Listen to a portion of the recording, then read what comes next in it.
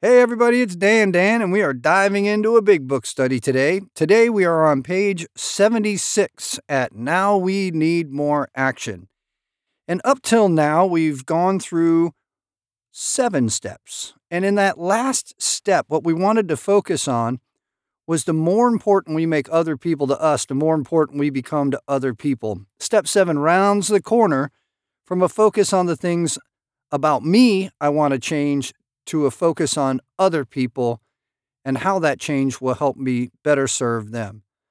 So in step 8, we made a list of all the persons we had harmed and became willing to make amends to them all, as the step reads. What we're doing is looking for a way to identify the people that we have harmed in our life, one way or another, if we intended to or not, if we did it deliberately or not, if we've already paid some sort of price, even like getting arrested and paid fines or not. What we're going to do is proactively or take a look at the people we have harmed. We're going to make a list, and many of these people will exist right there on that 4th step list, as this is related to the 4th step in that way that we turn back to that list. And we may want to add some people to it as well. As we discover our character defects, we may have discovered there's a lot of people we have harmed with selfishness and such. So, by making a list of the people we've harmed and becoming willing to make amends, we take an action towards healing the past, and we get a chance to seek forgiveness from other people. A silent spiritual burden on us is regret, shame, guilt that builds up from all of our misgivings out there.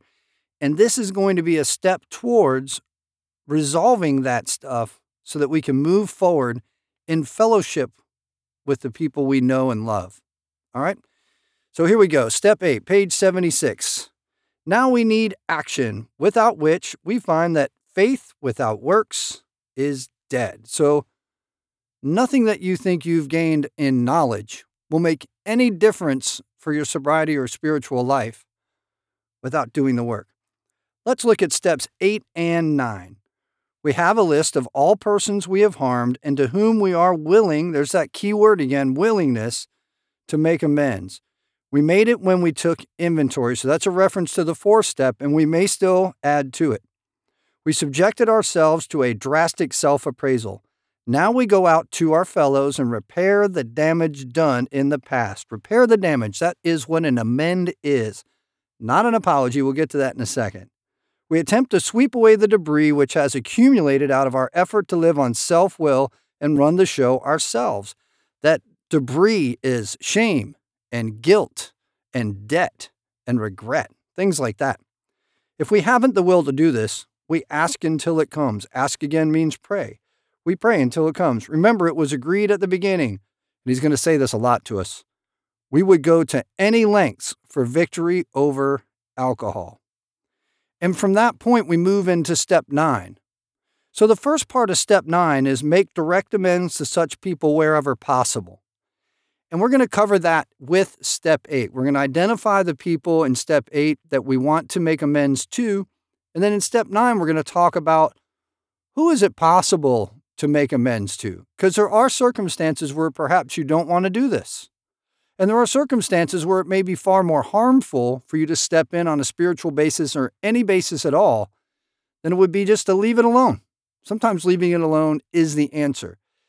What we'll discover in this is that key is willingness to do it.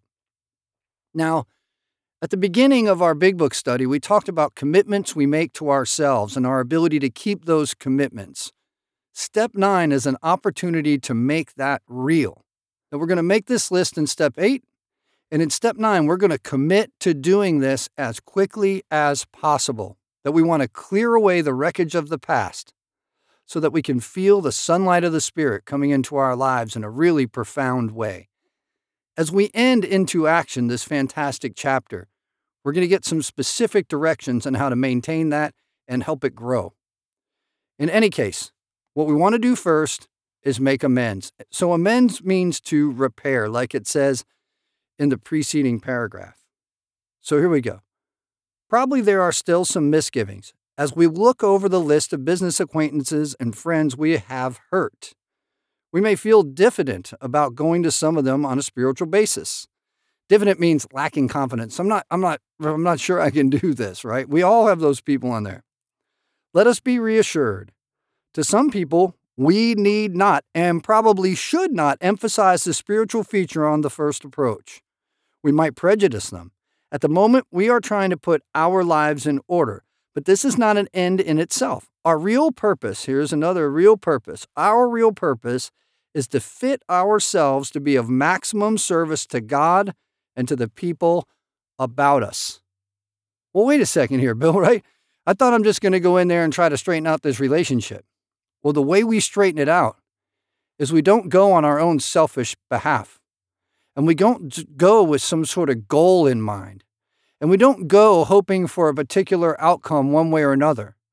We go in service to the God of your understanding, to your higher power. You go in service to them to remedy things that are in the way of doing His will in your life, of doing the job He would have you do, of acting as the son or daughter you are to your higher power. So this is a really important line. We're going to go over it again. Our real purpose is to fit ourselves to be of maximum service. Maximum service. Not some service, not sometimes. Maximum service to God and to the people about us. God through us.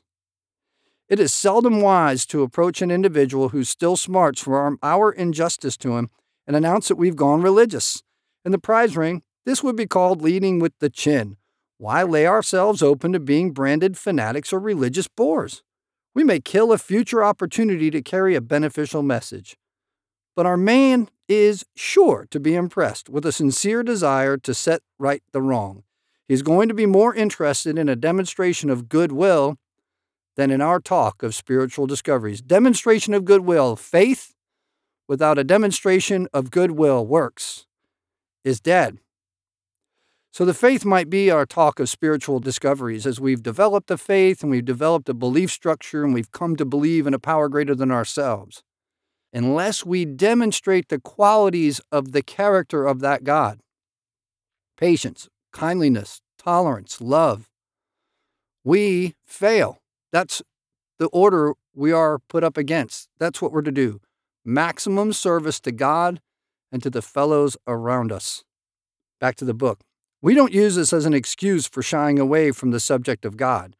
When it will serve any good purpose, we are willing to announce our convictions with tact and common sense. In other words, no mystical mumbo-jumbo, no churchy shop talk, none of that stuff. Just talk about how your life got better, that you took on this faith and these things happened, right? The question of how to approach the man we hated will arise. It may be he has done us more harm than we have done him, and though we may have acquired a better attitude toward him, we are still not too keen about admitting our faults. Don't you love to compare how much you did to how much they did? Nevertheless, with a person we dislike, we take the bit in our teeth. And here's another critical point. It is harder to go to an enemy than to a friend. We all know that, right? We all know that. Of course it is. But we find it much more beneficial to us. We go to him in a helpful and forgiving spirit, confessing our former ill feeling and expressing our regret. There's the formula. We confess our ill feelings and express our regret. That's how you make an amend. Under no condition do we criticize such a person or argue. So what we're talking about here is opinions, right, wrong, true and false, good and bad, like and don't like, happened and didn't happen. We stay out of that discussion. They can have it their way. Another way to think about this is do not compete with the person that you're making amends with. They can remember it any way they want to. They can remember it wrong. They can tell the story wrong. They can get the time frame wrong. They may not even remember you. It doesn't matter. You're there on a mission from God. And that mission is not to make sure they tell the story correct, or that they remember your name correctly, or they remember the events correctly. That doesn't matter. The only thing that matters is that you're being as honest as possible, and you're expressing the ill feelings that you have, the thing that you did wrong, you're owning it, and that you regret doing it. That's how we make amends. So under no condition do we criticize a person or argue with them. It's really important. Simply tell him that we will never get over drinking until we have done our utmost to straighten out the past. We are there to sweep off our side of the street, not clean up theirs or make them behave a certain way or get them to own something. Our side of the street, realizing that nothing worthwhile can be accomplished until we do so, never trying to tell him what he should do. His faults are not discussed. There's an instruction that we can all learn from. His faults, their faults, the things they did, the things we don't like, the things that hurt us. We don't discuss them. We stick to our own. We own them. If our manner is calm, frank, and open, that's the attitude, calm, frank, and open. So we're calm, frank, and open in addressing or expressing our ill feelings or the things that we did and our regret for them. If our manner is calm, frank, and open, we will be gratified with the result. Gratify means happy with the result. In 9 cases out of 10, the unexpected happens. Sometimes the man we are calling upon admits his own fault, so feuds of years standing melt away in an hour. Rarely do we fail to make satisfactory progress. Our former enemies sometimes praise what we are doing and wish us well. Occasionally, they will offer assistance. It should not matter, however, if someone does throw us out of his office. We have made our demonstration. That's the goal. Done our part. It's water over the dam. Most alcoholics owe money. We do not dodge our creditors. Telling them what we are trying to do, we make no bones about our drinking. They usually know it anyway, whether we think so or not. Nor are we afraid of disclosing our alcoholism on the theory that it may cause financial harm. Financial harm's a really difficult thing for me to face. And telling someone that I have an alcohol problem, or as I'm brand new to recovery doing this 9th step, man, I don't want to do that, right? We must not shrink at anything. That's the key. We will go to any lengths to get it. So, we are not afraid of disclosing our alcoholism on the theory it may cause financial harm. Theory, a guess, a projection, a prophecy. Approached in this way, the most ruthless creditor will sometimes surprise us. Arranging the best deal we can, we let these people know we are sorry. So it's going to go into this a little bit more, but it's important that we do negotiate, that we don't just do this self-indicting, submission thing. We're trying to surrender our will and our lives over to the care of God, but that doesn't mean we don't negotiate. It's important that whatever agreement we come to, we are actually able to do, because we're going to keep these commitments. It's a foundation point where commitments we make to ourselves become commitments that we make to others, and we keep them. And in doing so, we'll not only learn to forgive ourselves, but begin to trust ourselves. Arranging the best deal we can, we let these people know we are sorry. That's one of the few times you'll see that word. Our drinking has made us slow to pay. We must lose our fear of creditors no matter how far we have to go. For we are liable to drink if we are afraid to face them, because fear builds resentments, and resentments are the number one offender, the number one reason. As this continues to weigh on you day to day, pops up in your sleep, hits you as you lay down at night, or wakes you up in the middle of sleep. It needs to be dealt with. Own it and deal with it. Perhaps we have committed a criminal offense which might land us in jail if it were known to the authorities. We may be short in our accounts and unable to make good. We have already admitted this in confidence to another person, but we are sure we would be imprisoned or lose our job if it were known. Maybe it's only a petty offense such as padding the expense account. Most of us have done that sort of thing. Maybe we are divorced and have remarried but haven't kept up the alimony to number one. She is indignant about it and has a warrant out for our arrest. That's a common form of trouble too. So there's something really important in here, and it talks about you may have to go to prison. And for me, that hits home. In my 9th step, I was facing that very thing. I was facing 19 years, 8 months in prison. And getting honest and owning the situation I was in opened a bunch of doors. That willingness started things in motion that seemed to happen on their own.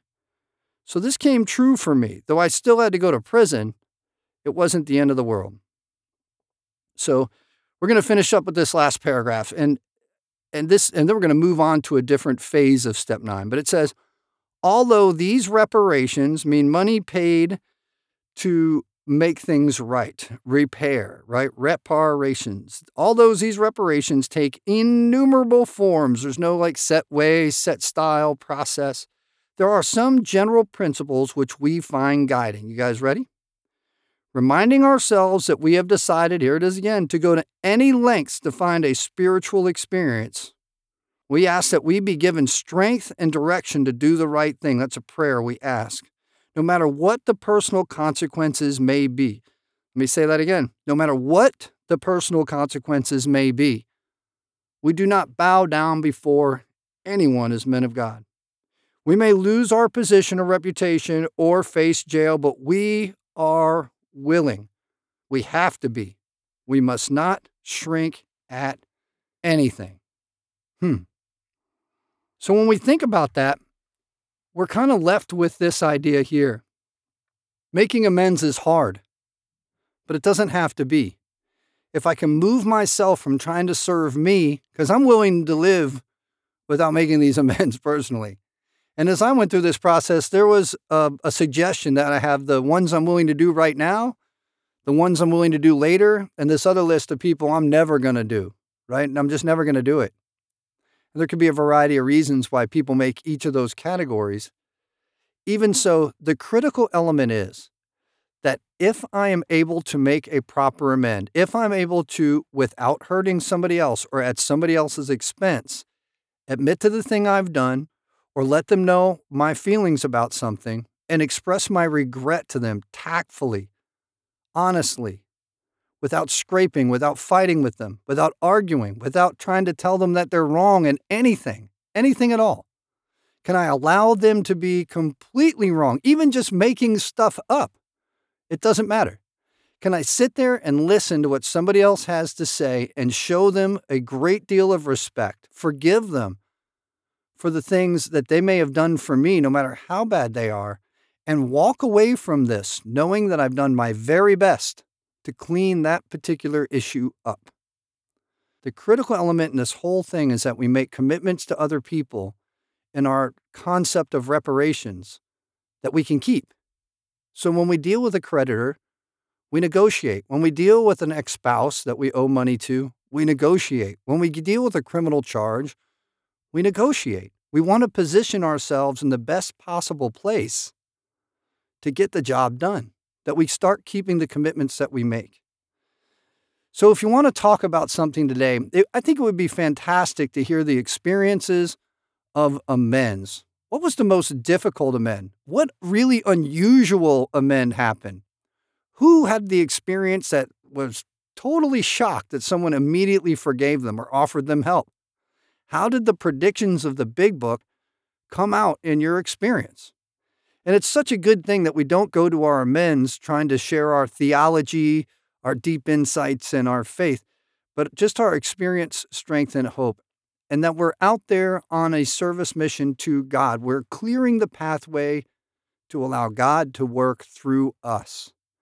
And really, there's no better test than to bring an amend to someone we might think of as an enemy, someone we might think of as against us. Those are the people that are most difficult, but like he says, in my experience, also the most beneficial. So how did amends go? If you're talking with a sponsor, or if you're in a meeting right now, have a discussion around that. 9th step, amends. And I hope you have a great discussion.